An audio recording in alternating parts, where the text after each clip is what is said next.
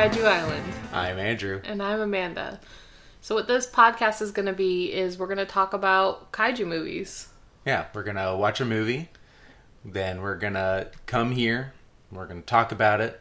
And basically just unload all of the thoughts and all the things Andrew happens to know about that movie. Yeah, I've been watching giant monster movies pretty much my entire life. I love them. I know a lot about them. I've learned about them. You read books about them. You watch the director's cuts of every movie you've ever watched. I've basically been researching for this podcast since I was born.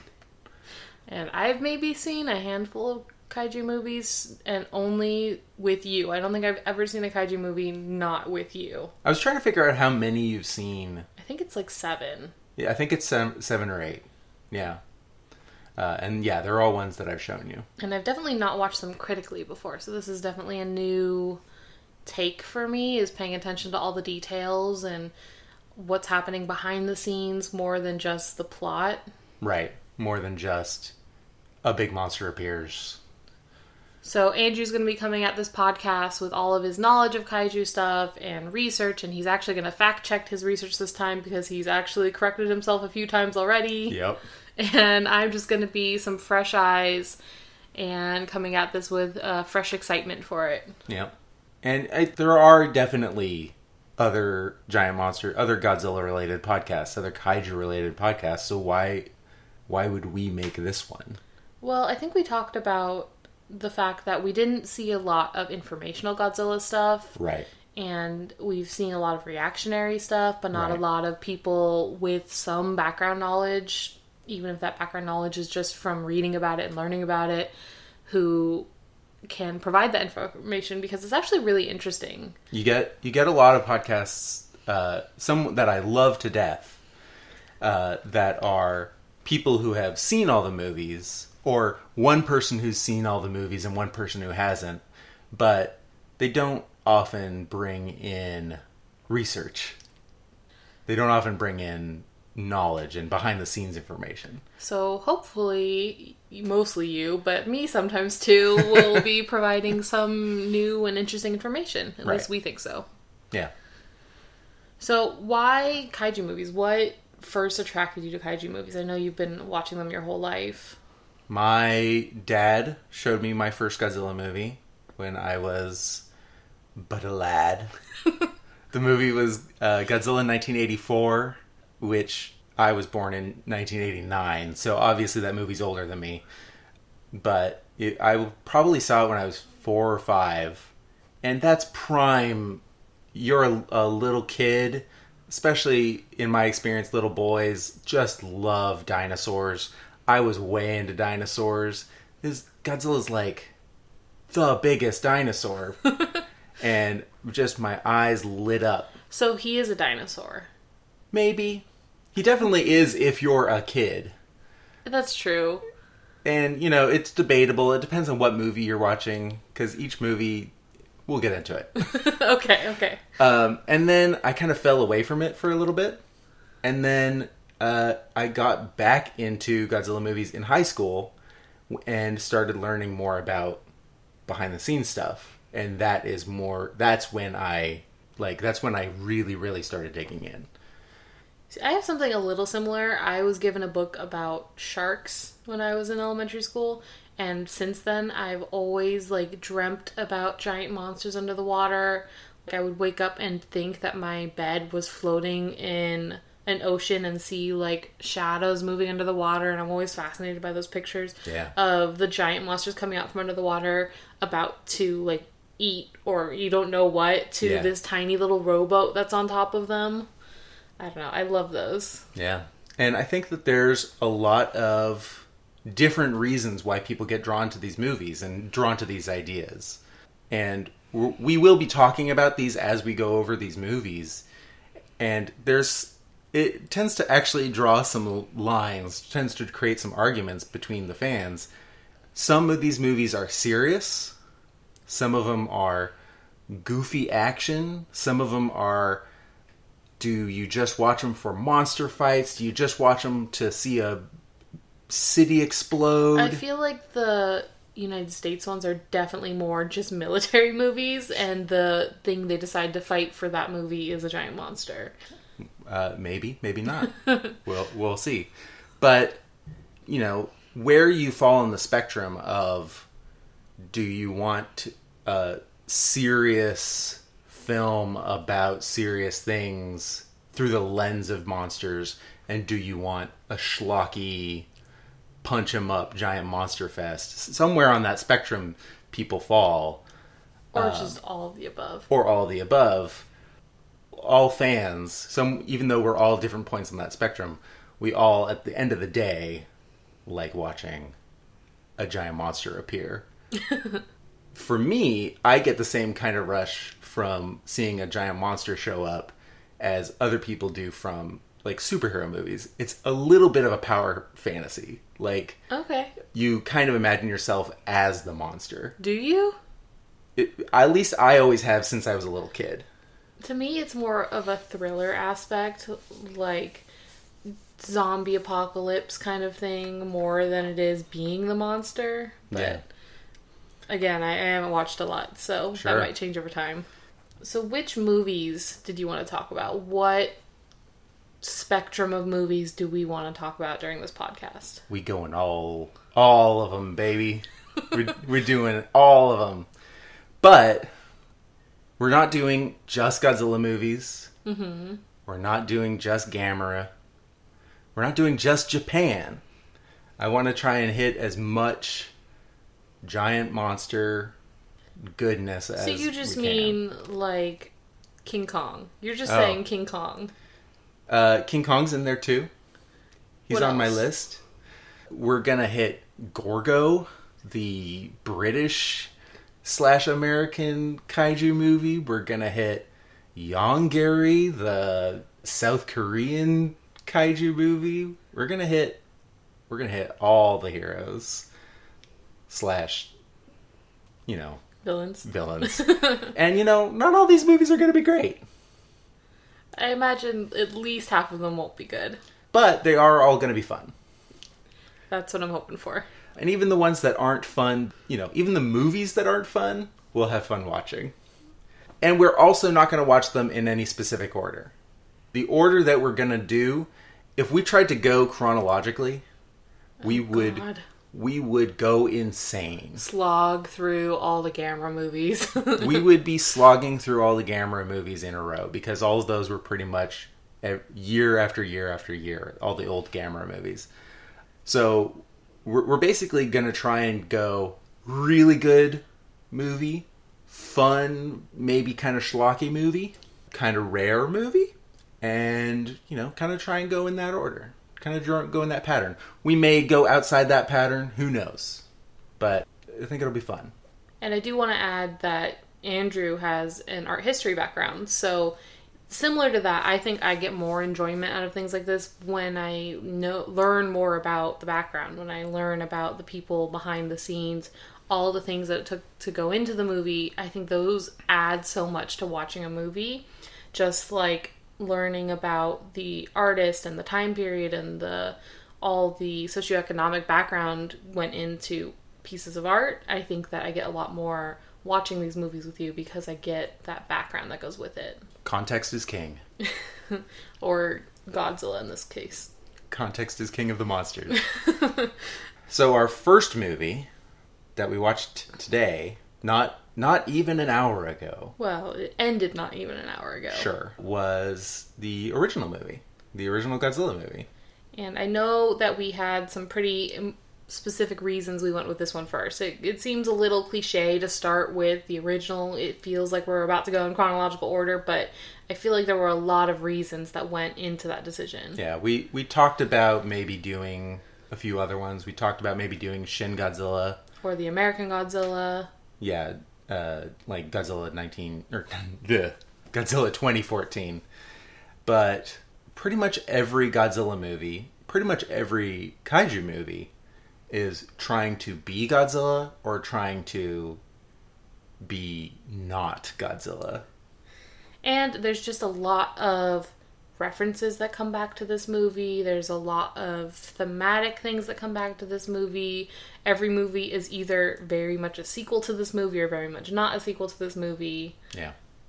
And this is also where we meet all of the most important creators in the series. It really is the movie that started the genre. So there's no better place to start than at the beginning. So let's start from the beginning. I know you've seen this movie a ton of times. So before we get into your general impression, I feel like for me, it was just not what I expect out of a Godzilla movie. And I have seen this one before. I want to preface that. But I think that when I think giant monster movies, as someone who had only recently watched my first giant monster movie, to me, they're all goofy, like you said, schlocky, kind of over the top, like a kung fu movie stereotype where it's translated badly and everything's a little kind of thrown together, and this was just none of those things. There were definitely moments that were just a little goofy, but it was very serious in a way that I was not expecting. There were moments that I wanted to cry, and the music was so dramatic, and it was just very much not what I was expecting out of any giant monster movie. It's very grim. It's a very dark, very grim movie. There's not a lot of hopeful moments in this movie. I don't want to jump too far into the plot before we get into the plot, but yeah, even the ending was not very hopeful. Right. So the version that we watched we watched the Criterion Collection Blu-ray version that was released in 2012. I know that they've put out a version more recently than that. I don't know if it's better than that. I have no idea.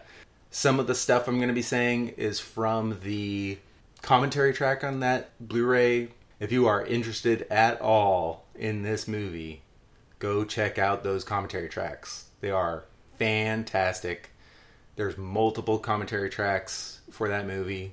I highly recommend. And we very much did not watch the English translation of this movie where, from what I'm told, they just cut up the movie and threw in a bunch of an American actor to make it more interesting to American fans. We will, in fact, be watching that in a later episode. Because it is pretty different, right? It is a different movie.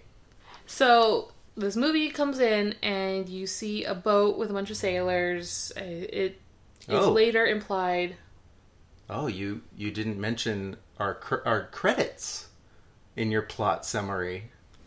Our wonderful credits. The credits where they translated 5 names for us. They translated 5 names, but what did we hear underneath the credits? The music. We heard the music. And the roars. And Godzilla's roar.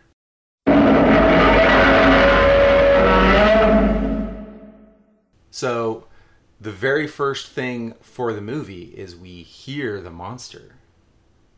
The very first thing. So we do get a reveal of the monster very early on. And the cool thing is his roars almost sound like it's a violin or like a cello or a bass or something. And I know it's kind of like that, but it sounds like just a really discordant note stuck into the music. It just feels like a moment in the music. The music builds up to the roar. Would you like to know how it was made? Is it something about like honey and a bowstring? You're vaguely remembering me telling you this from before, I know. aren't you? Yes. So our composer for the film, Akira Ifukube, created all the sound effects for the movie. And I'll go into Ifukube when we talk about the music later. So I was right that it's kind of built into the music. It is. He famously created the roar by taking a string off of his contrabass. Contrabass? Not contrabass. That would be a fish. His contrabass, and he rubbed it with gloves soaked in pine tar. So, yeah, you were very close. Are you proud of me? And his footsteps, I am very proud of you. Of course I'm proud of you. His footsteps were also created by Ifukube. I want to release a formal apology to all my friends and family. I have been saying an untruth all my entire life about this movie. I was once told long ago that Godzilla's footsteps were the sound effect of a nuclear explosion, which I learned this week wasn't true.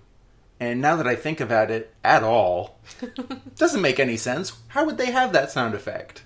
So you lied to me? Yeah, that doesn't make any sense.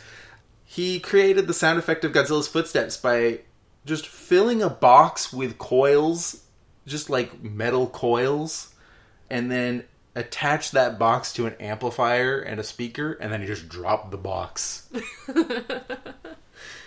Oh, Foley artists come up with the weirdest things. Yeah.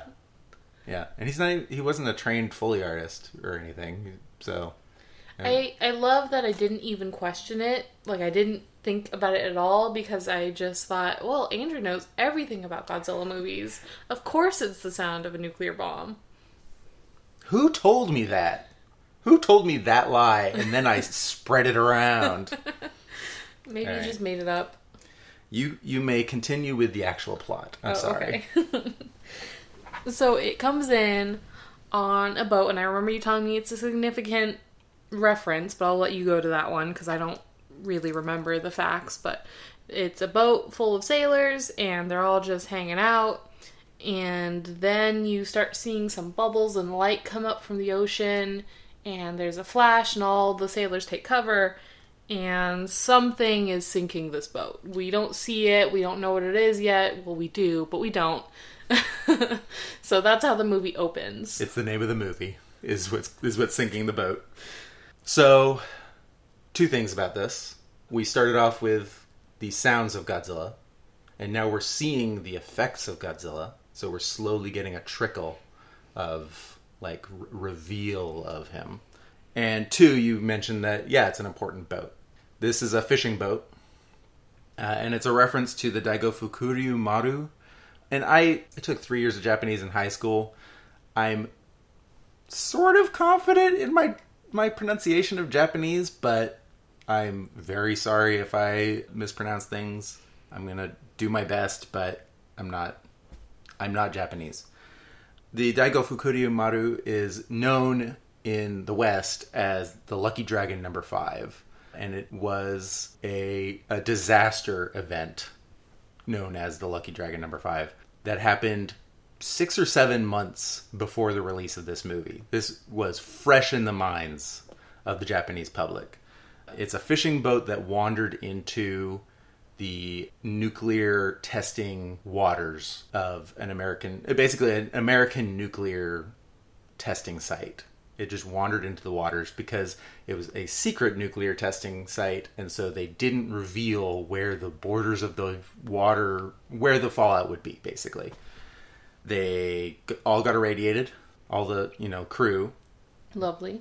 All their fish were irradiated. A bunch of the fish got brought back to Japan and made it onto market, got sold to people. People ate the fish. A bunch of people who ate the fish got radiation sickness.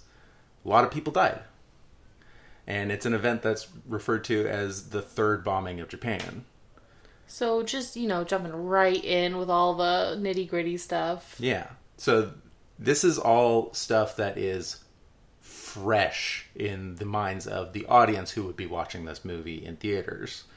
And they know exactly what this is a reference to. Especially with the lights coming out of the water. So clearly a reference to a nuclear explosion. This is a direct reference to... So it's like a 9/11 reference in 2002, basically. Yes, definitely.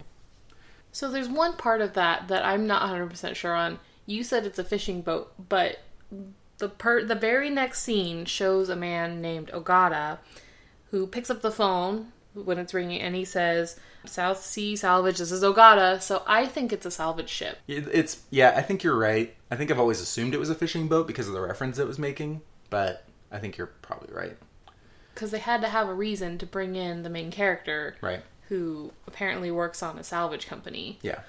And so the next scene comes in with Ogata receiving this phone call, and he seems to be in the room with who I assumed was his girlfriend or sister. She's also very pretty. So in my mind, I immediately think these are the main characters because they're both gorgeous. Can I talk about these two actors briefly? Sure. The male lead, the character's name is Hideto Ogata for the rest of the movie, is played by one Akira Takarada. I'm not going to spend a lot of time talking about Akira Takarada because we are going to be seeing a lot of Akira Takarada. Akira Takarada is the most common actor in Toho kaiju films. He is still around. He is still a very beloved actor in the kaiju fan scene. He's such a lovely, warm person. So we will talk about him later. I just wanted to point him out. We're going to be seeing him a lot. He's a baby in this movie. I remember you saying, I think at least 5 times throughout the movie, he's so young. He looks so young. You said that a lot. Yes. Also, when you were filling out that app recently of all the movies you've ever seen, wasn't he, for a pretty good chunk of time, the number 1 actor that you've seen? Yes. Because he's in so many kaiju movies. The female lead, Emiko Yamane, known as Emiko throughout the whole movie. They refer to her by her first name because there's like 3 Yamanes in this movie. There's 3? There's maybe just 2. Just 2. There's Dr. Yamane, Emiko Yamane. Yes. She's played by Momoko Kochi. And she, Akira Takarada, and few other actors we'll get to later, were all part of Toho's New Face program in 1953. So they're all basically new actors brought in by Toho because they were all fresh, young, new faces. And they were gorgeous. And they're all gorgeous, and they're all not yet trained as actors by the time that they're in this movie. This is all pretty much their first big movie. Especially Momoko Kochi. She did this movie, and you could tell she's kind of struggling in this movie as an actress. She's not... There's definitely a few, 20s moments where she throws herself against a wall and sobs dramatically or something like that. Yeah. She did this movie, did a couple other movies that we'll see her in. She was in The Mysterians, which we'll get to at some point. And then she left Toho, which I don't think we've said explicitly, but Toho is the company that makes Godzilla movies, to become to get a formal acting training. And then she became a stage actor. And then she came back for one last Toho movie. Was that recently? In 1994. Oh, not as recently as I was thinking. So the next several scenes were all summarizing the fact that there were several more ships attacked. They do discover some survivors, 3 survivors specifically, who all seem to have some sort of burns or injuries. And I think you were saying they were radiation burns? Yep. Again, clearly a reference to the Lucky Dragon. It mostly takes place at this point in the office of the salvage company, which is a weird place for them to be dealing with this emergency, is at the salvage company. Yep. They're the ones spearheading this search for the cause of this disaster that keeps happening, which is a little strange, but, they need a reason to bring in the main characters at this point.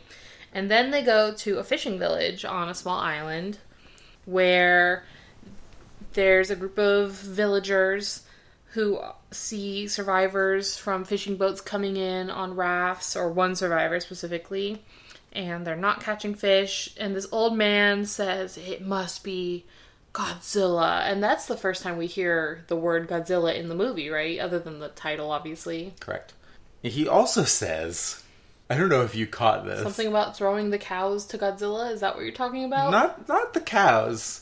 Well, he does also say that. Well, he calls the women cows. Yes, he mentions that we used to do this thing where we would send all the young women off to be eaten by Godzilla. Those were the days. Man, I wish we could still do that, but now we just dance. It's like, yeah. What a weird dude. I would say he is the most problematic part of this whole movie. Yeah, but I think you're supposed to think that he's a weird old dude. I don't think he's supposed to be like a a sagely old man or anything. That's true. He doesn't ever really have the wise words of what to do. He's just like, it must be Godzilla. And I think they really only bring that in so that they have a reason to name him that. He's just named after some fantasy deity. Right. And the reporter next to him is just like, oh yeah, Godzilla. Sure. And we do learn from the survivor they pulled off the raft that it is some sort of giant creature causing all these boats to sink. He did say that. Sure. He's like, I knew you wouldn't believe me, but it was some giant creature. And then they cut to a scene where everybody in the village is sleeping, and there seems to be some storm happening. There's lots of rain, things are rattling around, and then the house collapses, right? The house collapses, and I don't know if did you see anything in the house collapsing? Were you able to see it with the small bit of glare on our TV? I don't know what you're going after. There, you can see Godzilla's foot crushing the house. Can you? You can. So again, we're getting little trickles of Godzilla. You hear his roar, you see his effects, you hear his name, and then you see, like, his heel. After that, it goes to a government meeting of some kind. You said it was kind of like a Senate. I kind of got that vibe as well. Some sort of meeting is happening with a bunch of leaders all in one room. And this is where we meet Professor Kyohei Yamane. Did I say that correctly? You did. Which is, we find out later, Emiko's father. He's a paleontologist that they brought into this situation for some reason, not knowing anything about what's causing it. Just that something's destroying ships, and one guy says it's a giant monster, so of course bring in the paleontologist. Why? Yeah. Why not? With the shortest tie in the world. Did you see how short his tie was? It came to, like, above his belly button. And then he didn't have it tucked in to his jacket until halfway through his speech. And then he realized, and he just tucked it in. Yeah, he's a big dork. And I will say, though, that he's still pretty attractive. Like, I think in these movies, and in just movies in general, you can tell who the main characters are because they're the most attractive people in the room. Yes. Unless you're watching a teen drama, and then everyone's attractive for some reason. Would you like to hear about Dr. Yamane? Yes. Dr. Yamane is played by the legendary actor Takashi Shimura. He's most famous for appearing in Akira Kurosawa movies like Rashomon, Ikiru, and Seven Samurai. You've seen Seven Samurai just recently for the first time. Yes. He's the leader, the older leader samurai. Seven Samurai and Godzilla were filmed and released at the same time, basically. Akira Kurosawa and Ishiro Honda, the director of this movie, were good friends. And so they shared actors and stuff like that. I'll get into that a little bit later.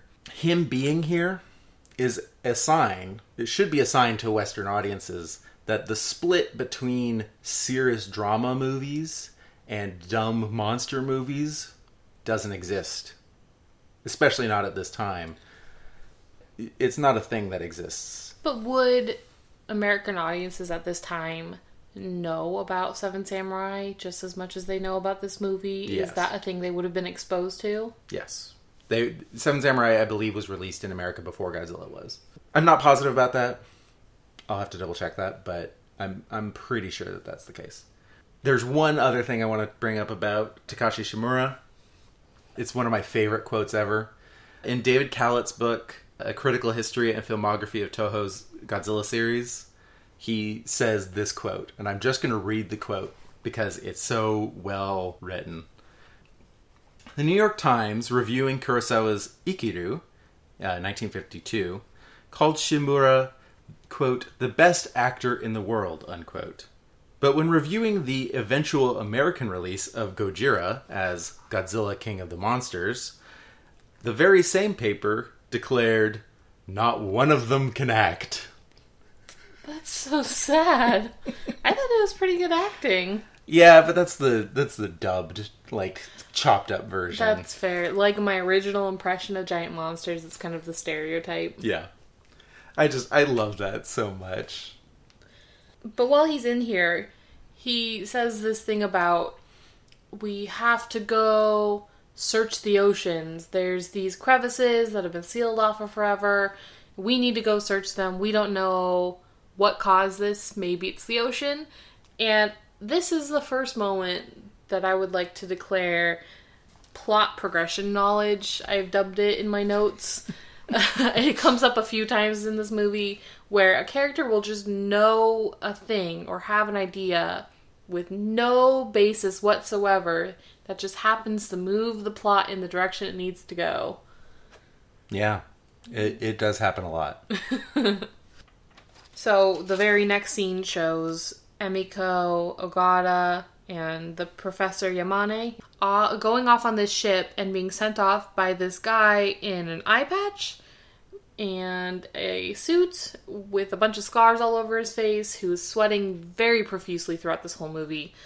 And all we know right now is that his name is Serizawa, and we don't really know much else about him. I think he looks like a Bond villain. He's definitely the biggest character in the movie for sure. Yeah.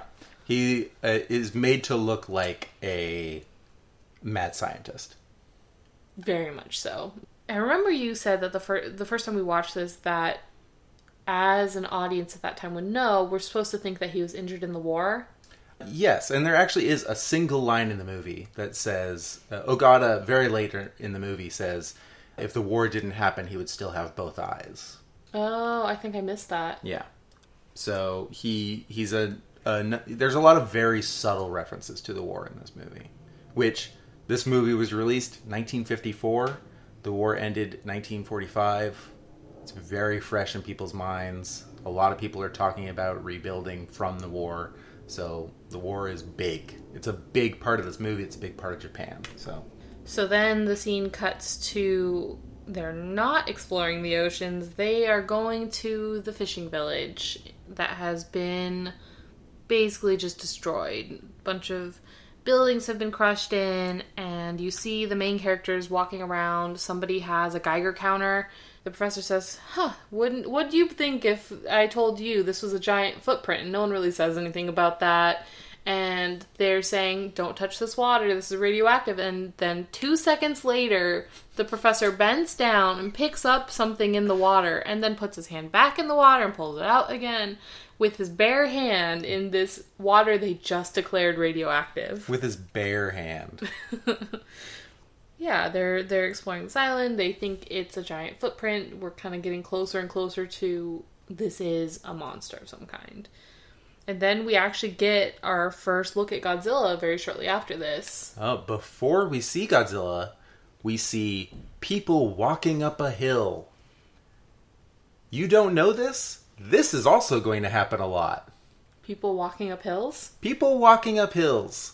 Every Ishiro Honda directed film has people walking up hills. See, I didn't comment on that because it was people walking up a hill. He likes having people walk up hills. Oh, okay. I'll keep a lookout for that. Honda believed that exercise was important to creating a strong sense of self and creating unity and community. And so he often made his actors just walk up hills for scenes. So he's forcing his actors to exercise in his scenes, is what you're saying? Yes. And this is the first example of it that I know of. That just seems like somebody on a power trip. I don't know how to feel about that one.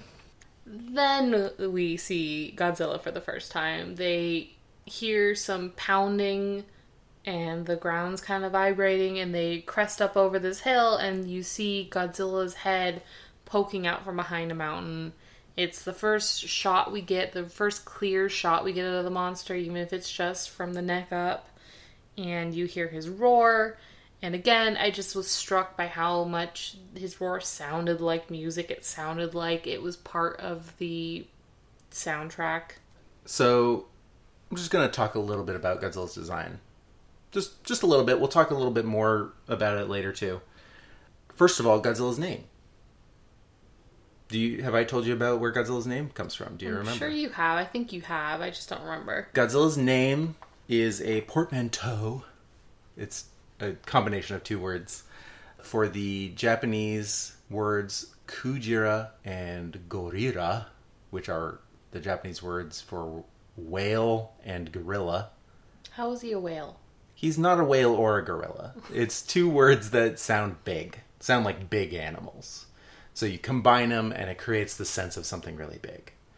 There's a story that's probably apocryphal. It's probably not real.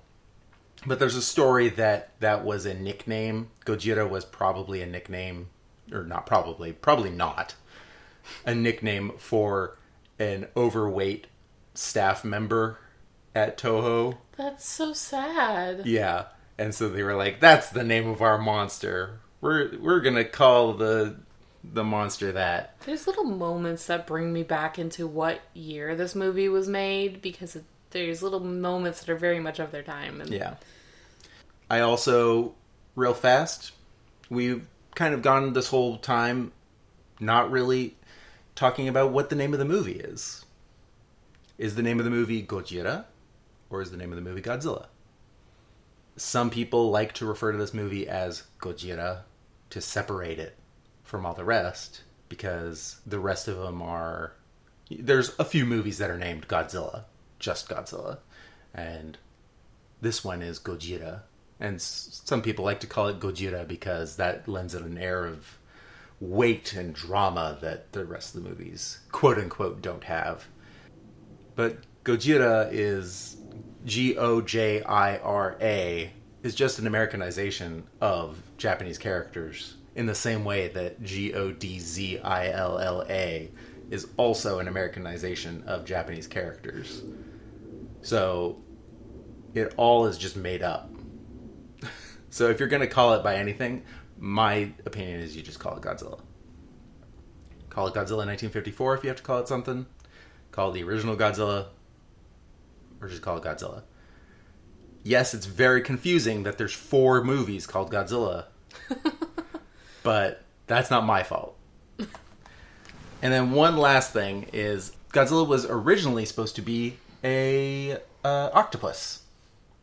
What? And the producer, Tanaka, decided that was bad. He said no. And then they wanted to make him scaly like an Eastern dragon. And Tanaka also was like, no. A scaly octopus. No, they basically came back with Godzilla, how he looks now, except scaled. So he would just look like a dragon. Just look like a boring dragon, yeah. He would look like Puff the Magic Dragon. Yes. But bigger.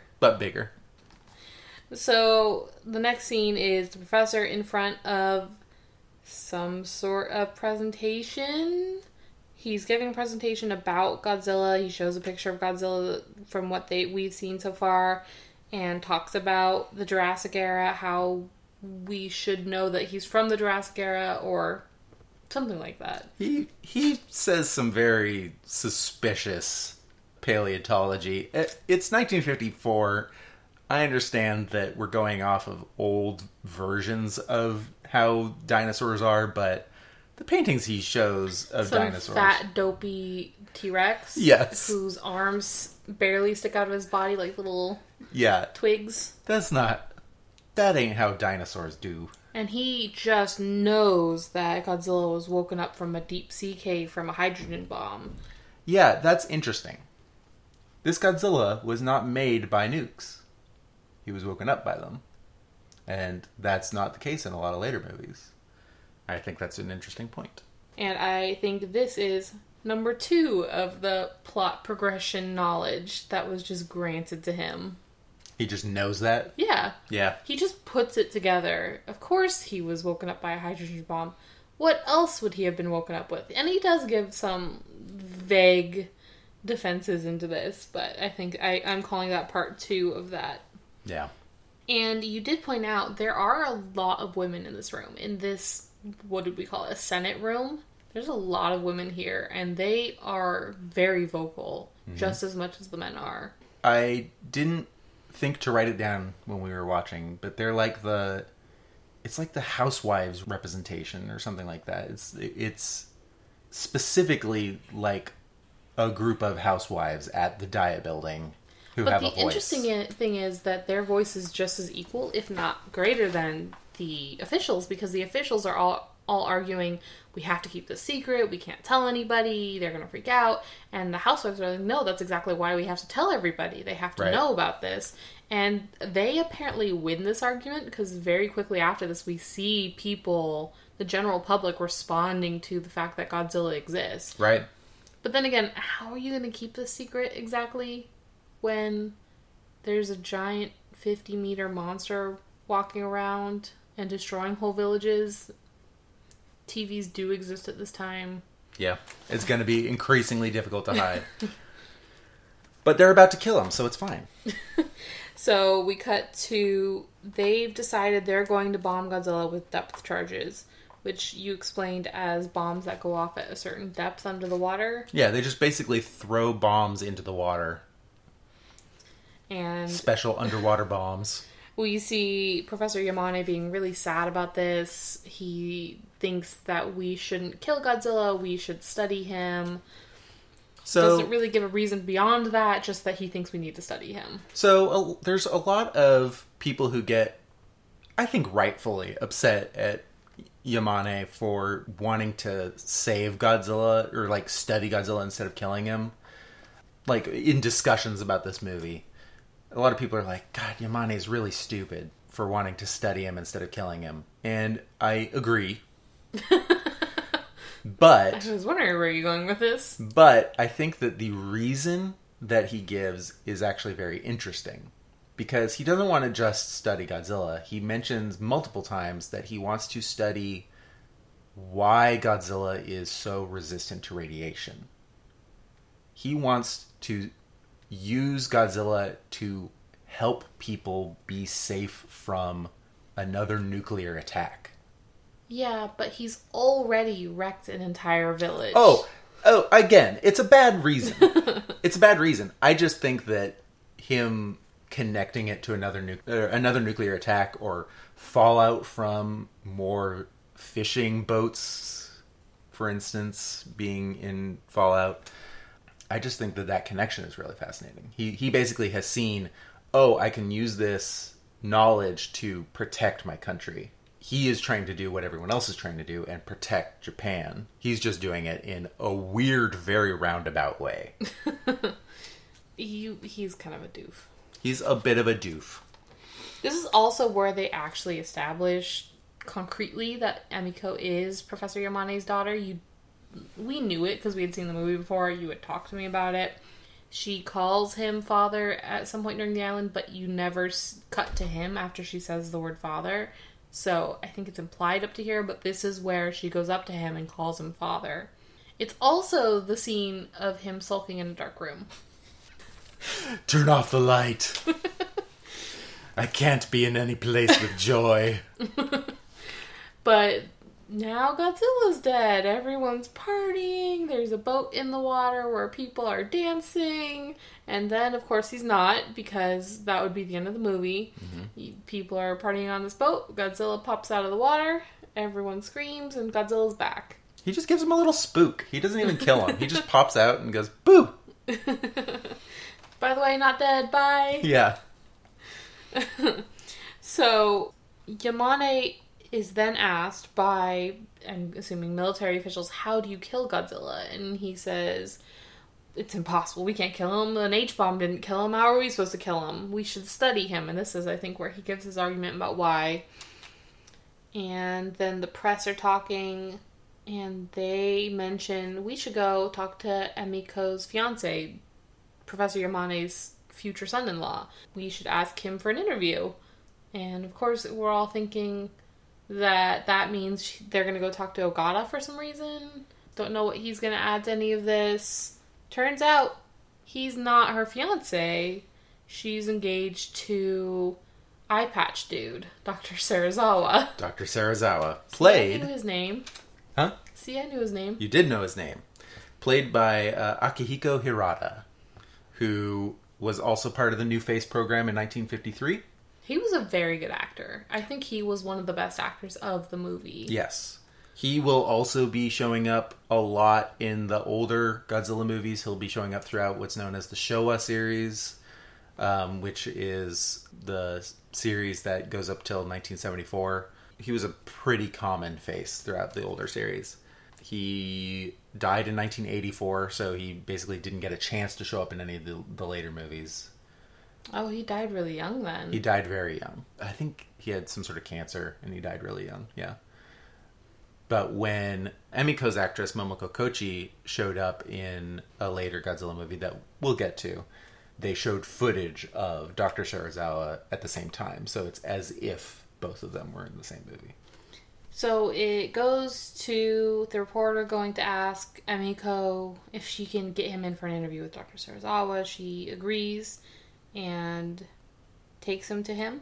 While they're there, the researcher says, I'm told by a friend of a friend of a friend that your research could help us to defeat Godzilla.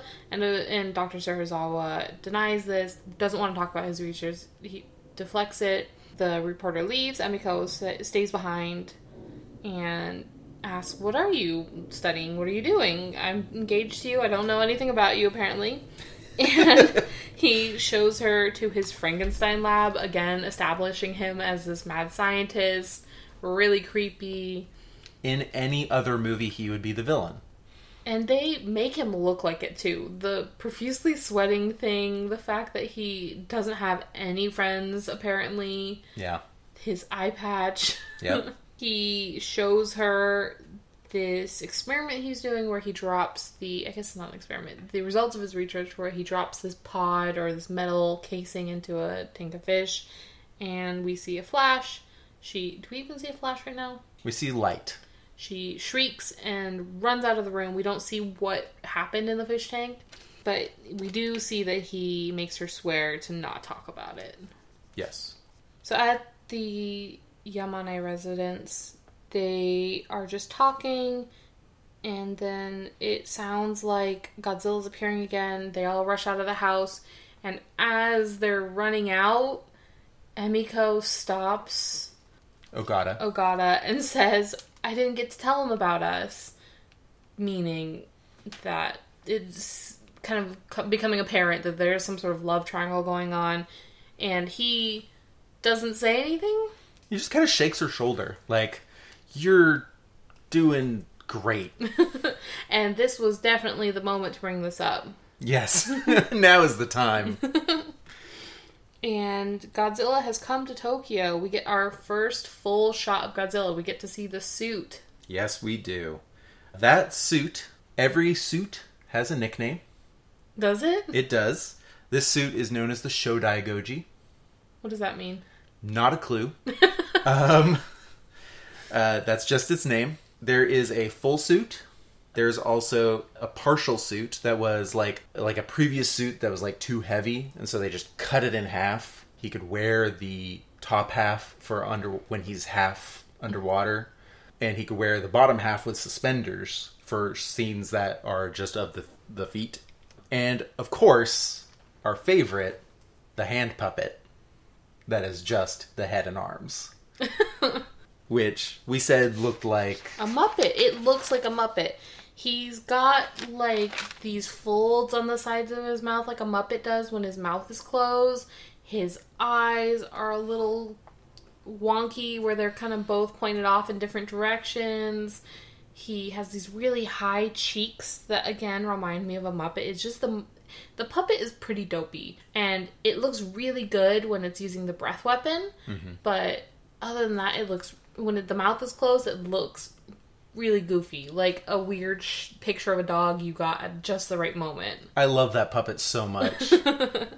The suit itself, famously, could reach up to 60 degrees Celsius inside, which is 140 degrees Fahrenheit. Oh, thank you. Especially right now in this heat wave, that just sounds terrible. And he could not move the left hand at all. What? It was just too stiff. He could not move the left hand. So every time you see him like picking stuff up, he's always doing it with his right hand. It weighed 200 pounds. So Godzilla is canonically right-handed. Yes. It weighed 200 pounds, and they didn't have easy access to rubber because it was too soon after the war. And so it was made out of concrete. What? It was made out of a special kind of concrete that was more flexible than normal concrete, but it was made out of concrete. He wore a concrete suit in water. Yes. Yes. That's according to an article I found on the BBC that was referring to an interview with the suit actor. So, yes. Seems safe. Yes. I'm assuming this is before there's any type of regulations on industries in Japan. Definitely not enough. The suit actor, since we've been talking about actors, the suit actor, there were actually 2 suit actors for this movie. The very famous one is Haruo Nakajima. The other one is Katsumi Tezuka. Katsumi Tezuka is credited as a suit actor. We do not see him in this movie. He was kind of too old to be in this suit that was 200 pounds and got to 140 degrees inside. And so he just could not move inside, and all the shots that they filmed of him never made it into the movie. Oh. I mean, at least he still gets credited. Yes. I think that's kind of cool. But Haruo Nakajima portrayed Godzilla throughout almost all of the Showa series. He portrayed Godzilla all the way up to 1972. So from 1954 to 1972, Godzilla was one guy, Haruo Nakajima. Oh, and I guess maybe also Katsumi Tezuka in some not shown shots. We'll be hearing his name a lot in these movies, obviously. Nakajima started in film as a struggling stuntman. He basically went from studio to studio, not really getting any good jobs. He did one cool stunt. My best understanding is he did one good stunt in front of the producer, I think, and Tanaka was like, "That's our guy." And he goes on to do a lot of Godzilla movies, right? He does a lot of Godzilla movies. He also did a lot of suit acting in other movies. Like, he wasn't just Godzilla, he did a ton of suit acting. And he invented this. This is a form of acting he invented. No one had ever done this kind of acting before. Is this the first suit acting movie? Yes. They were inventing making the suit. They were inventing acting in the suit. They were inventing all the special effects for the movie. Oh my gosh, the tiny little town displays they made were so cute. And one more little thing about Nakajima. He said that he based Godzilla's walk. He went to the zoo and he watched. They had one Indian elephant at the Japanese zoo, or at the Tokyo Zoo, named Indira. And he just watched that elephant a bunch. And he based Godzilla's walk on the elephant. And he specifically focused on the way each foot came to a complete rest on the ground before it moved again. And then he also paid attention to how bears moved their arms. So it walks like an elephant, moves its arms like a bear, and it moves its head like a bird. And none of these are gorillas or whales. Exactly. Or an octopus. Or an octopus. But basically, in the scene, all he does is he just destroys a few things and leaves. He throws a bridge, very reminiscent of X-Men to me, where Magneto lifts the bridge and turns it. With one hand. Yes, we've established he is right-handed. And then he just leaves. We cut to a military scene where they're talking about what are they going to do about this, and they decide to put up some electric wire barriers, but only in Tokyo Bay, because of course he's coming back here. Plot progression knowledge number 3. Mm-hmm. And not going to go anywhere else. Yep. He's never. Yeah. Why would he go anywhere else? Tokyo's where it's at. So they start evacuating Tokyo and the nearby areas. It seems like we see some people going into evacuation sites and the military gearing up for this next section. And then one day later, of course, he comes back to Tokyo. I did miss the part where Okada is going to ask for Emiko's hand from Professor Yamane. But instead, the professor comes in just devastated that they're going to kill Godzilla. They don't even want to try to not kill him. And Ogata reasonably says, well, of course we need to kill him. He's killing people and destroying things. And just picks a fight instead of asking for her hand in marriage. Because that's how you do it. I'm going to ask your dad to marry you. Here, let me get into a political argument with him. And then Godzilla comes back. One day later, they set up everything overnight, and here's the quote from my notes. Godzilla don't care about electricity or cannons. It's true. This is the first breath weapon shot. It is. He melts the electric towers with his breath weapon, which isn't anything what I thought it would look like. I'm used to the electricity looking ones or the fire looking ones where it's like a blue or a red beam. Yeah, a beam. And this is more of a mist. It's right. Very much, and I've heard it talked about before, not fire. Sure. It's radiation. Right. It's just like pure radiation. You want to know how they did the electric towers melting? How did they do it? This is another thing I have heard and have not confirmed. So, big asterisks before and after this. This might be wrong, but I am pretty sure that he made the special effects director, Eiji Tsuburaya, made the electric towers out of wax and then shined the bright studio lights on them and then just filmed them melting. That's such a clever way to do it. I'm pretty sure that that's right. I have heard that in multiple places. And obviously that's how the truth works. Can I talk about Eiji Tsuburaya for a little bit? No. Okay. Go for it. Oh. Eiji Tsuburaya is considered to be the father of Japanese special effects. He's the special effects director of this movie, and he basically was inventing all special effects as he went. He didn't really have anything to go off of as he was going. He was inventing tokusatsu. Excuse me? Tokusatsu is the Japanese genre of suit special effects movies and TV shows and stuff. So Godzilla is tokusatsu. Anything that uses miniatures is tokusatsu. Anything that's practical effects and has miniatures is tokusatsu. So they did a lot of that in this movie. I definitely noticed. Yes. You can tell when they use the miniature sets, and it looks really good. They put a lot of time into it, but sometimes they just used a toy car and they just blew it over. Sure. Or some toy trains, and it looks like a little kid ramming a toy train into another toy train. Yeah.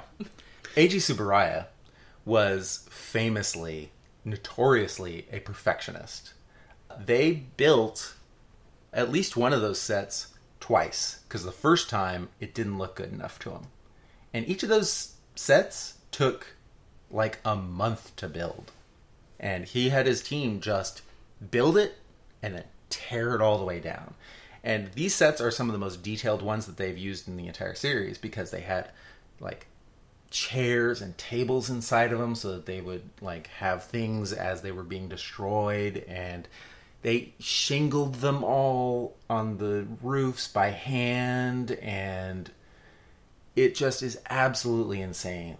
He also made the suit, and he was inventing that process on his own.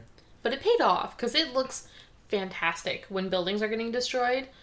I just wonder if stepping on those buildings hurts. Yes. I imagine it does, because you're getting all these sharp sticks and walls in your foot.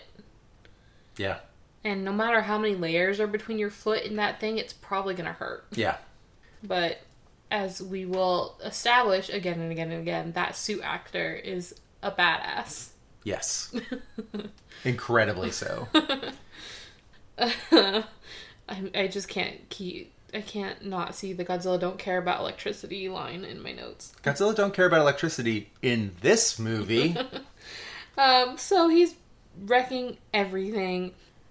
We did just see people going into evacuation shelters, but nobody's in shelters while he's wrecking everything. There's people all over the streets running around. There's press up in these towers filming things. There is just... It doesn't look like anyone's sheltered. You see this woman huddling with her young children. in the corner of two buildings, and she says, "We're gonna go with Daddy soon," and that was the moment that I almost cried. So that's a very famous scene. I actually wrote down the exact line. She says, "We're going to join Daddy. We'll be where Daddy is soon." And I've heard two interpretations of this. The very obvious one is her telling her kids, it's okay that we're about to die. And the other interpretation I've heard is that someone is going to come rescue us. I'm so used to that line being used for, it's okay that I'm dying because I'm going to be with X, Y, or Z. Right. Because it gets used that way a lot nowadays. Right. But I don't know if it was that common in 54. And I don't know if we're applying a Western interpretation when we say we're going to join Daddy. Because, like, that seems like a very, I'm going to meet Dad in heaven. Yeah. And that just seems like very Western bias to me. That's true. So I don't know what is the real interpretation there. Either way, very sad. Oh, yeah, totally. Absolutely not exactly a happy scene. So earlier we hear Dr. Yamane tell the military people, don't shine spotlights at him. He doesn't like spotlights. You're just going to make him mad. With no basis whatsoever at all. He's never even interacted with him with spotlights before. Don't know where he got that from. And this is where I feel like that line is supposed to come back in, because they show the reporters up in this tower and they cut to the scene of the tower, come from a zoomed out shot, where the tower is flashing these camera lights at Godzilla, and it seems very purposeful, because after that Godzilla starts moving towards the tower and attacking it. They proved that that's why, because this is a very trimmed down movie, so they don't really put in a lot of unnecessary shots like that. And then, they bomb him with jets that all miss. Yeah, I think they didn't know how to safely do explosions on the suit. And so they just make all the missiles just go wildly missing Godzilla. And it just makes all those jet fighters that were just fighting in a war 9 years ago just look completely incompetent. Well, I mean, they've been out of practice for 9 years. I guess. So then we go to a hospital scene, and I would say that this is probably the most emotional part of the movie. This is the kind of turning point where Emiko decides that she has to break her secret with Dr. Serizawa. She is volunteering at this hospital. They're measuring people for radiation. You see all these people with radiation injuries, and you see, I don't know if it's the same mother as before, but you see this woman who is obviously dead, and her daughter crying over her body, this little, 2 or 3 year old girl.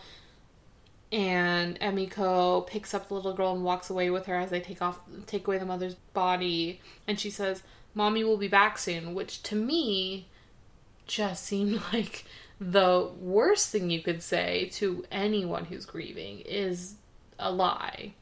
Because that's not... Anyway, I'm going to get on my soapbox if I keep going in that direction.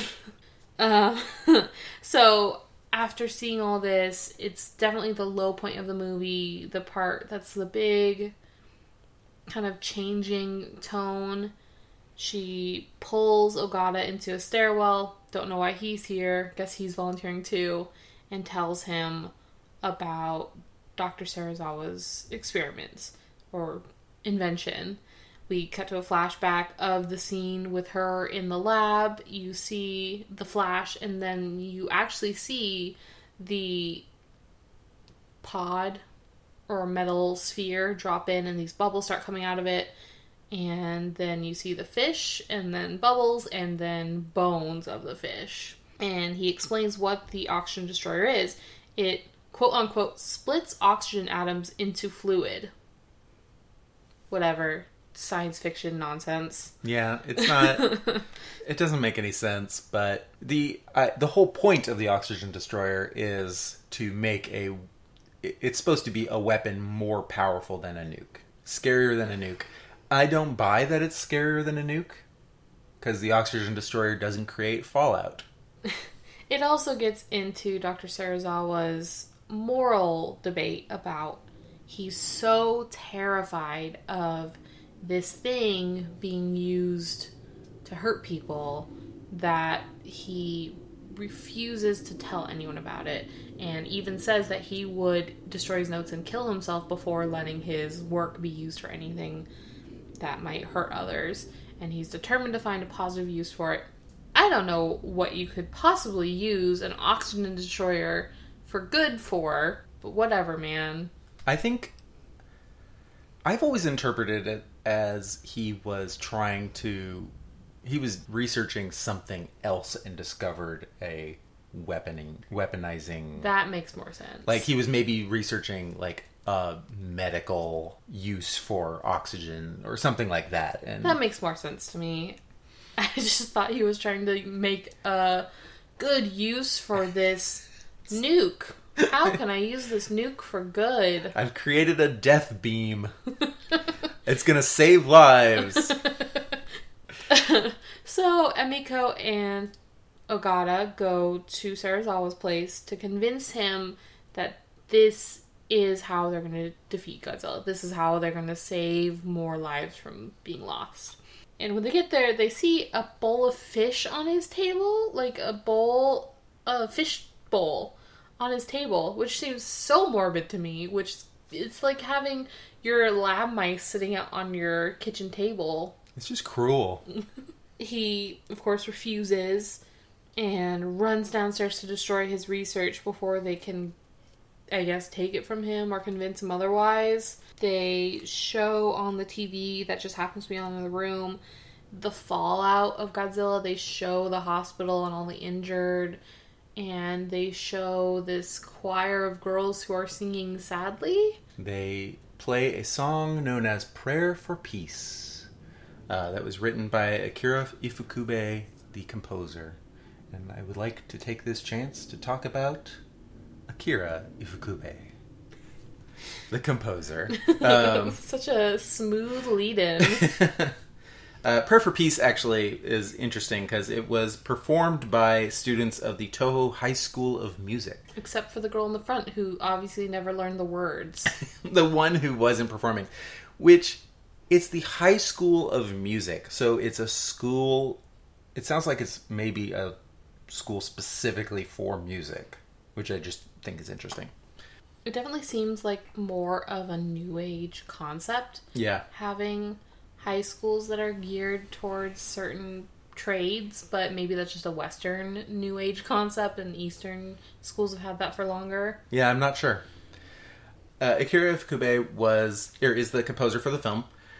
He was kind of raised, he wasn't raised by or even really raised around, but he was exposed a lot to Ainu culture. And the Ainu they're essentially the Native American equivalent to Japan. They're the native Japanese. They're the native tribes of Japan, yeah. They're a very neglected, very harmed by the Japanese government. It's exactly the same. Oppressed. Very oppressed, yeah. It's the comparison is very, very close, actually. And that influence comes out a lot through his music. Ifukube's music is not Japanese style. It's Ainu, with kind of a Japanese tinge to it.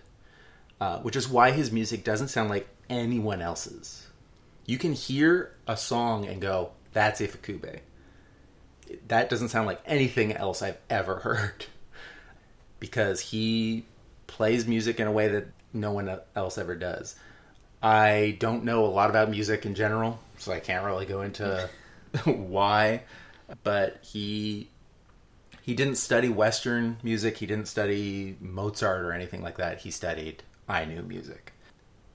Also, people often look at how long he had to compose the music and go, oh, he only wrote this song in a couple days. He's amazing. And I agree with the second part. He is amazing.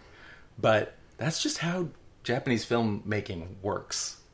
You only give your composers a couple days. You say, I need this song, and they go, all right. And that's just how it goes. He also famously did not know at all what the monster was going to look like before composing the music. They said, we want this monster to look big and scary. Make some music that goes with that. He died in 2006. He's just one of those like core important people to kaiju films, but he's also just one of those core pillars of Japanese cinema in general. He was so important as a composer. And didn't he come back in later movies? He did so much music in these movies. So much music. And you'll hear the same music from this movie in a lot of movies, but they never just took the same exact song and just plopped it from one to another. He always did a different rendition. So it's always slightly different. That's cool. Yeah. So, back to Serizawa, he, after seeing this, agrees, because, you know, he's human too, and he has a heart. He agrees to let them use his technology, but as soon as he says that, he goes and burns his notes in saying that, okay, but no one else will ever get to use this. So we go to a boat. You see Serizawa getting ready to get into his diving gear because he has to manually set this bomb. And Emiko, Dr. Yamane, and Ogata are all here for some reason. Because they're plot important. And Ogata insists that he has to go down too. That Serizawa has no diving experience and he can't just do this on his own. So he demands to go too. We see our first shot and, you know, of the Oxygen Destroyer, which, by the way, looks rad. It looks so cool how it works, and it just looks so legitimate. Mm-hmm. The Oxygen Destroyer is one of the longest lasting props in Toho film history because it's all made out of metal and glass. It looks kind of like a lantern a little bit. It's Sure. this metal ball in a glass case with metal caps on either end with metal rods connecting the two ends. Sure. This is what it looks like, right? Sure. And we'll go into more, but when they do set it off, the metal ball opens up and the bubbles start coming out of it, and it just looks so cool, and how I would totally expect a thing that is caused by the release of something to look. It looks almost medical. Yeah. Yeah. Yeah. Suits famously don't last very long because they're all generally foam and rubber, and those just don't last long. They also get beat up. They get beat up. Set on fire, dragged through water. They often get stored in warehouses that aren't climate controlled. So they tend to not last longer than a couple of years, maybe even not that.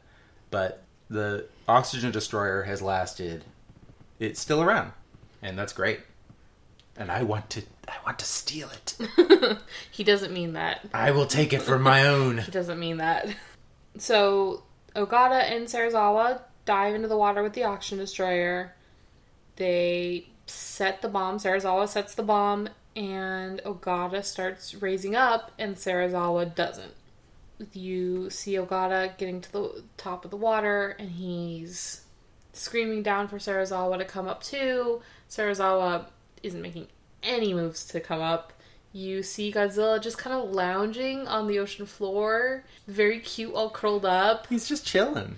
And Serizawa sits down against a rock, just kind of is sitting there watching all of this happen, not really reacting. He says to Ogata, who's still on the radio with him, he says, "I hope you two will be happy," meaning he obviously knew that Emiko loves Ogata. How could you not know? They don't hide it at all. At all. They're so bad at hiding it. And he cuts his own oxygen line. And I had the thought of, What would have happened if the oxygen line is still in the water when the oxygen destroyer goes up? Would it explode the oxygen tank on the ship? Oh, good question. Like, I wonder if that's part of why he cut his oxygen line.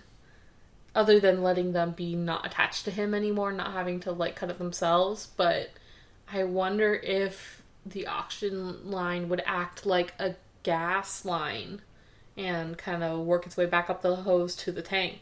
I don't know. That's a good question. Or is it a tank, or is it just open to the air? Also a good question. I don't know anything about diving, especially 1954 diving. Yeah, I don't know. So we see Godzilla become bones and then nothing. And there is no question that Godzilla is dead. Not like earlier where they just dropped the bombs like, okay, he's dead now, everyone. There's zero question that he's dead.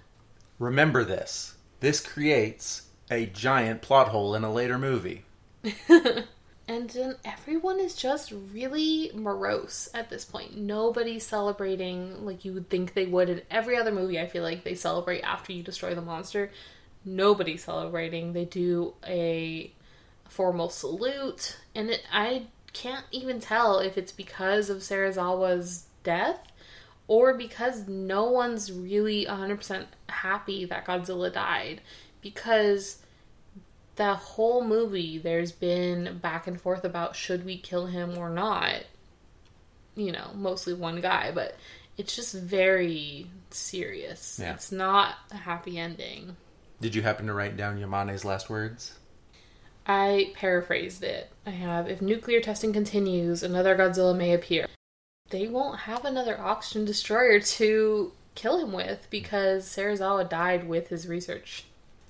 And that line is both, like, thematically appropriate, like it's supposed to be, you know, as long as we continue this terrible thing we're doing, we're going to keep getting terrible things happening to us. But it also is the one line we needed to allow sequels. Yes. Gotta think with your pocketbooks. A little bit. I don't know if that's what they were planning with that line. No, I think it's more the thematic thing, but I'm just a little jaded against any big companies. But the studio definitely, Toho was like, oh hey, there could be more, eh? And they did make a sequel the next year. That's true. So that's the movie. Yeah, that's the movie. Ends with a sunrise set? A sun on a horizon. There were a few things that stood out to me. The fact that there weren't a lot of roars throughout the whole movie. There was maybe 10 total, which I thought was really, first of all, very different than some of the later movies where you get them constantly throughout the whole fight. And I kind of think it works really well in that they don't overuse it. It's very poignant when it does happen. As someone who has recently gone back and watched old Gamera movies, let me tell you, you can get very tired of one roar over and over and over again. Godzilla's roar changes a lot. There's a lot of variance in his roars, and this movie uses it very sparingly, and I think that you're right. Also, everyone in this movie was super underqualified for the tasks they were doing. Why did they bring in a paleontologist from the get-go? Yeah. Why did Ogata, this salvage specialist, and Emiko, this, does she have a high school degree, go on this trip to the village that was destroyed? Who knows? They had a scientist who was a radiation specialist. Why wasn't he in charge? Why wasn't he brought in? Why? Yeah. When the ships were all going down, the first person they called was Dr. Yamane. The paleontologist. So there's a few issues, but I do love this movie. It's a very good movie. Yes. It totally resets my expectations for what a monster movie is or what a monster movie should be. It kind of, I don't want to say breaks the mold. It is the mold, but it definitely defies all the stereotypes that we've set. Yeah. There are two more people I want to talk about. There's two big holes in the people that I have not talked about. I have not talked about the producer and the director. Mm-hmm. I've talked about every other major person. The producer is Tomoyuki Tanaka. I've mentioned his name. I haven't talked about him very much. Is he the one who hired the suit actor? Yes. He ended up producing every single one of Toho's kaiju movies up to 1995. Wow. He basically decided this was going to be his thing. He also produced a ton of other movies. Tanaka was also the guy who brought together the Dream Team, as they're called. The Power Rangers. The Power Rangers. The Dream Team is Tomoyuki Tanaka as producer, Ishiro Honda as director, Akira Ufukube on music, and Eiji Tsuburaya as special effects director. And I've heard you call these the Big Four, right? The Big Four is when I've heard them called the Dream Team. They're the guys who invented the genre, essentially. And kept it alive. Honestly, Tanaka's the reason why we have the genre, because he's the one who kept bringing them together. He's the one who kept saying, we need to keep making these movies. He saw that there was a call for them. He was the one who said, there's money in this, and he was the one who kept pushing money to these movies. Tanaka's he doesn't get named a lot as someone who we should thank for these movies being made, because he didn't get his fingers in there like the other three do. But he believed in the people making it, and Exactly. He's the one who made it happen. Exactly. The director, Ishiro Honda, is best known for making kaiju and other sci-fi and tokusatsu movies. He directed 8 Godzilla movies. He directed Rodan. He directed Mothra, Matango, which is a giant mushroom people movie. It's not technically a kaiju movie, but it may or may not be on our list anyway. He was good friends with Akira Kurosawa. When he came back from being drafted in World War II, he worked under Kurosawa as an assistant director for a few of his movies. And that's where he got a lot of his movie making experience, was under Akira Kurosawa, who is widely considered the greatest Japanese filmmaker of all time. So he has this great training, and he's best friends. They often called each other good friends. Which is cool that two directors of very different genres can respect each other so much, as opposed to, I feel like a lot of the times different genres discredit the other as not being valid, and Yeah. It's cool that they have this mutual respect for each other. That's definitely a Western thing, I think. I don't think that happens very much in Japan, at least in my knowledge. Akira Kurosawa's key actors would often just beg him to go jump into a kaiju movie. We'll talk about this when it comes to it, but he had one specific actor who would be in all of Kurosawa's movies who just begged him, I want to go be an alien in this new Godzilla movie. And he was great. Honda's experience in World War II shaped everything. Is the reason why he is what he is the reason why these movies are what they are. Obviously, this movie cares a lot about World War II. Cares a lot about what war is, about what nuclear weapons are, things like that. Honda's experience in the war gave him a strong pacifistic streak.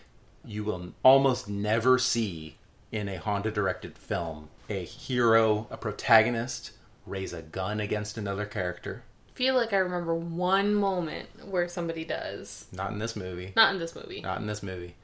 You will always see themes of people coming together to work through their problems. This movie doesn't focus on it very much, but he often tries to create a sense of global community.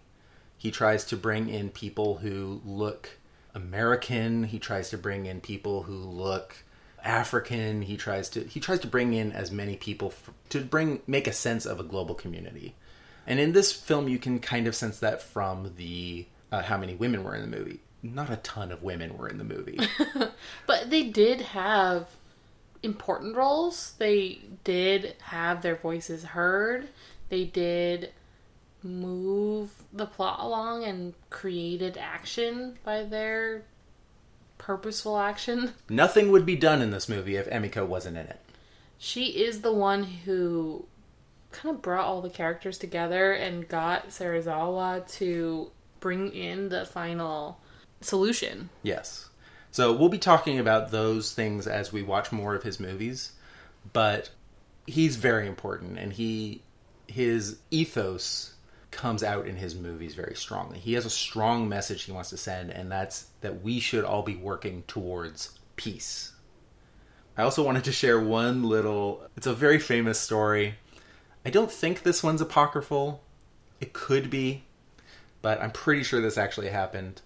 Honda and Tsuburaya, special effects director, were standing on top of a department store, and they were basically planning what Godzilla's path was going to be throughout the city. And they said, so this building will be destroyed, and the fires will spread from here to here, and they were just planning it out. And some people overheard them. No! And called the security guards on them. At least this was not America post 9/11. Yes. That would get you immediately thrown in jail. Yeah. So they had a talking to, famously. It didn't get them in any major trouble, but that is a famously kind of beloved story. And I think that might be all of my fun facts. Oh, one other thing is their budget for this movie, 64 million yen, which is equivalent to $600,000-ish dollars. That is nothing. It was the biggest budget for a movie in Japan ever at the time. That's crazy. I'm so used to these $1 million movies that we have. Yeah. So its budget was 64 million yen. It's made in Japanese box office 152 million yen, which is more than doubled. Yeah, which is a million or 1.4 million ish American dollars. And that's only in Japanese release? That's only Japanese box office. That's crazy. Yeah. So it did very well. It was a huge hit. And it has been a huge hit overseas. Like we're going to talk about later, there was an American re-release, recut. We'll talk about that when we get there. There was also an Italian recut. We're not going to watch that one because too many versions of the same movie will drive us crazy. There's, I believe, a German recut. I'm not positive about that one, but it is a beloved film. And we obviously didn't talk about all the things there are to talk about this movie alone, but for sake of time and the sanity of our listeners, we decided to trim it down a bit, and a lot of this can also get talked about in other movies because a lot of these people, like you said, the director, the special effects director, all of these people are in many, many movies. And I realize that, you might be looking at the time of this podcast at this point and going, they trimmed it down? Oh, trust me, we did. Future podcasts will be shorter. I had a question for you. Oh, sure. Actually, I had a question that is 3 questions. Oh, okay. Is this movie anti-American? I think that they skated around that because they don't ever say America. Ever. Mm-hmm. It's not mentioned. Even if they are referencing many American things. I think it kind of skates that line. Sure. Because they avoided saying America at all. Sure. Do you think this movie is anti-government? I don't see the government having played much of a role in this movie. Like they did, obviously. The military is the government in this movie. But they didn't make it worse. They didn't get in the way. They just had bad ideas that didn't work. Yeah. I don't think it was anti-government. I can see it being more anti-American than anti-government. And do you think this movie is anti-war? I think that's the biggest one that I would agree with because, like you said, just knowing Ishiro Honda's background and the fact that they didn't mention any specific players they're making it about the war itself. The fact that Serizawa didn't want anyone, including Japan, getting hold of his weapon, I think says that they think that war is a human condition as opposed to belonging to any nation in particular. Yeah. Those are the three most common interpretations that you'll see about the movie. I think a lot of people who just kind of see the movie once and just don't think much about it are like, oh, it's anti-American because it's about nukes and stuff. I don't think there's actually a lot to go off of on that because it's about anti-nukes more than anything. I know that wasn't one of the options that I gave you. Well, I mean, that was a no-brainer. It's not really worth mentioning even. It's very obviously anti-nuke, but they don't talk about foreign policy. They don't talk about foreigners at all. They talk about the war, but they don't mention America at all. And anti-government, I actually think that there is some subtle implication that it is anti-government because every government scene, they are completely impotent. They just argue with each other. They don't do anything. That's true. I've seen more kaiju movies of the few that I have seen where they just get in the way. Right. And kind of bumble around. Where at least in this, they came up with plans, executed those plans. They didn't work, but no one knew what was going to work. The other part of that is the most iconic building he destroys. Maybe the only iconic building he destroys is the Diet building, which is the government building. Now, that is a government building put in place by Americans. So maybe there is some evidence that it's anti-American. But I do know, I have heard from the commentary on this movie that apparently audiences in the theater cheered when he destroyed the Diet building. And I believe that the common feeling was, in Japan at the time, was generally anti-government because they felt like the government had kept them in the war too long. Like they were forcing Japanese people to get killed in this war that they didn't believe in. So there's maybe a sense that this movie is sort of like a way to express that frustration, maybe. And then I think it's very clearly anti-war because everything you said. And like we said, Honda he wants peace. He wants everyone to be friends. So we did talk about how we thought it'd be a good idea to end all of our episodes with who do we recommend this movie to? And I would say basically anyone. This movie in particular, Godzilla 1954, is such a classic, not just of its genre, but of all movies. It's such a classic. It stands up there with Seven Samurai and with, all of our classics. And it did create several genres. It has this cast of very important people to film. It's a movie that calls to the little boys who love, and little girls who love just watching giant monsters wreck things. But it also has things in there for people who want to dive in and think about the effects of World War II and bombings and government and anti-Americanism and all these things. You can get as much or as little as you want to out of this movie. Absolutely. And I know you have a bajillion more reasons because there's a reason you're a fan of these movies. I actually got to go see this movie in the theater in San Francisco. They had a special showing of this movie in the theater in San Francisco, and there were a bunch of people who had never seen any Godzilla movie there in the theater, and they came out going, wow, I didn't realize that these movies were like that. And it had opened up their eyes, and I think that this movie does that.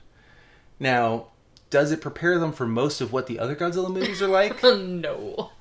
Probably not. There are a few. There are a few that are kind of like this. None of them ever get to this point. None of them are ever this dour. But this is a good movie. This is often considered one of the best Japanese movies of all time, for a very good reason. So yeah, that was our first episode, Godzilla 1954, and you can kind of get an idea of what you're going to expect going forward, but hopefully you'll get a lot of fun out of this, just like we will. Mm-hmm. Shorter episodes. Yes, we promise. If you need to get in contact with us, any questions, comments, concerns, we have an email address. kaijuislandpodcast@gmail.com. And we have a Twitter account. @IslandKaiju. You can also just search for Kaiju Island Podcast on Twitter. We'll probably get some more stuff up somewhere. I don't know. But right now, that's what we got. So thanks for listening. Thank you for listening.